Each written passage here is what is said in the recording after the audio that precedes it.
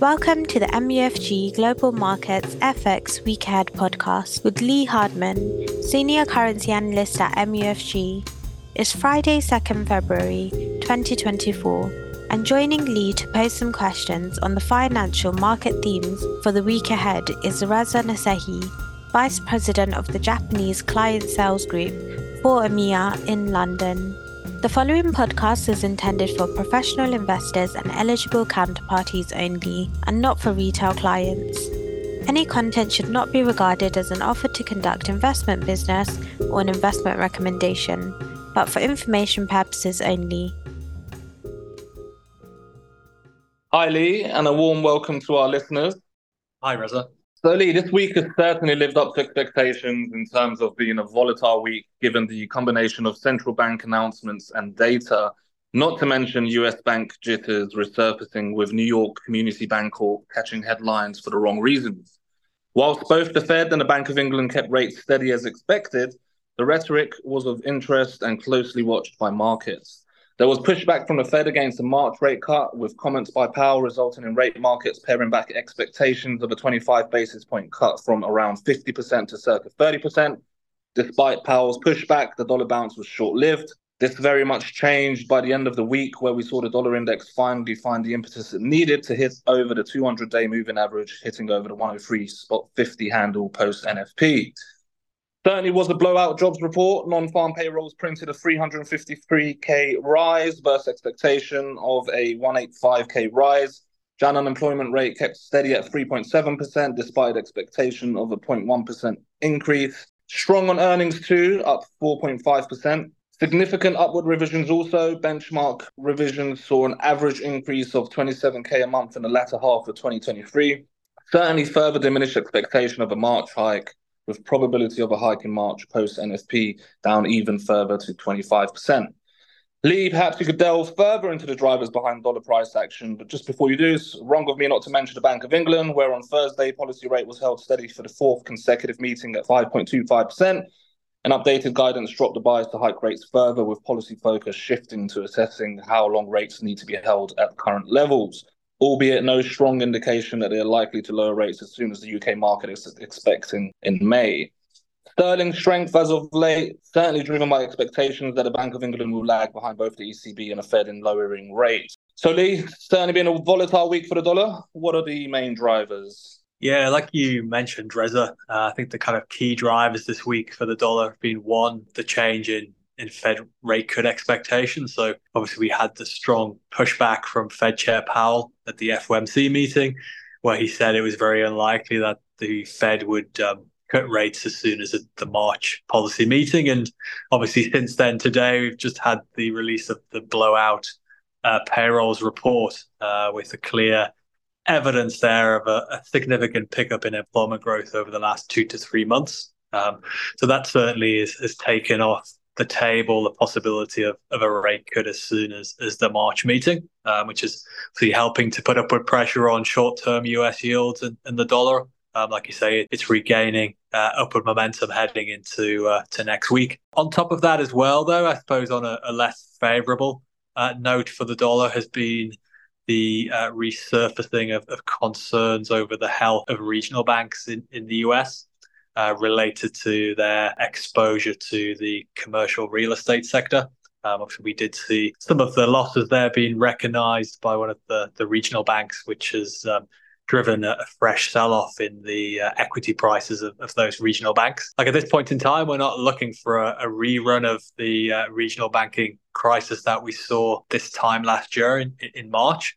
Obviously, that was a period where we saw the dollar at least temporarily underperform, with the dollar index dropping by 4 to 5% in March of last year. But it's obviously something we need to watch closely if we were to see a further loss of confidence again in regional banks in the coming weeks. That could be something which could take the wind out of the dollar's sails at the moment. Lee, on that note, if the US regional bank crisis does continue and further materializes, do you think this could provide incentive for the Fed to cut earlier? Like I say, it all comes down to how significant the loss of confidence would be in the regional banks. If that was to then threaten the supply of credit and loans from regional banks to the broader economy and further tightening credit conditions, then certainly that would be something which could bring a March rate cut back onto the table. But I think like I say, the situation would have to escalate significantly in the coming weeks and months for that situation to develop.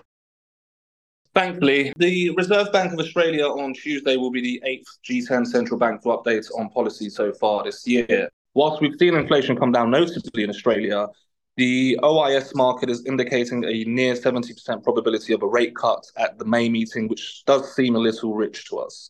The RBA was less aggressive in tightening monetary policy, and even after this inflation drop, are much more likely to wait longer before easing. Interesting to note also that next week will mark the beginning of a new setup to the RBA policy decision-making, with the meeting taking place over 2 days and followed by a press conference. Lee, what are the implications for FX markets in relation to the RBA decision? Yeah, like you said, I think it's looking increasingly likely that next week the RBA will have to obviously acknowledge that inflation has significantly undershot their forecasts at the end of last year. They were looking for inflation of around 4.5% on an annual basis in Q4, and it came in well below that at 4.1%. So it would be, we think that should be enough for them to drop their tightening bias next week. Although, like you say, we're not convinced that they would fully back current market expectations for a rate cut as soon as the May meeting. So they could push back against those expectations for earlier rate cuts next week, which could be supportive for the dollar. I don't think for the Australian dollar, although I don't think that would be enough for a significant strengthening of the Aussie in the current environment where the dollar is doing well across the board.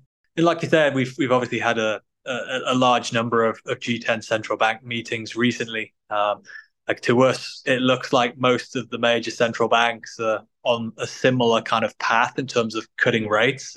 To us, we're still looking for the Fed, the ECB, Bank of England, Bank of Canada, Riksbank. We think all of those G10 central banks look like they're on course to start cutting rates by the end of the second quarter. So it looks like a reasonably well synchronized rate cut cycle, at least to begin with. And that synchronicity there in terms of the timing of the first rate cuts is one of the reasons why we think we're seeing more stable FX market price action at the moment. There's no kind of major divergence taking place.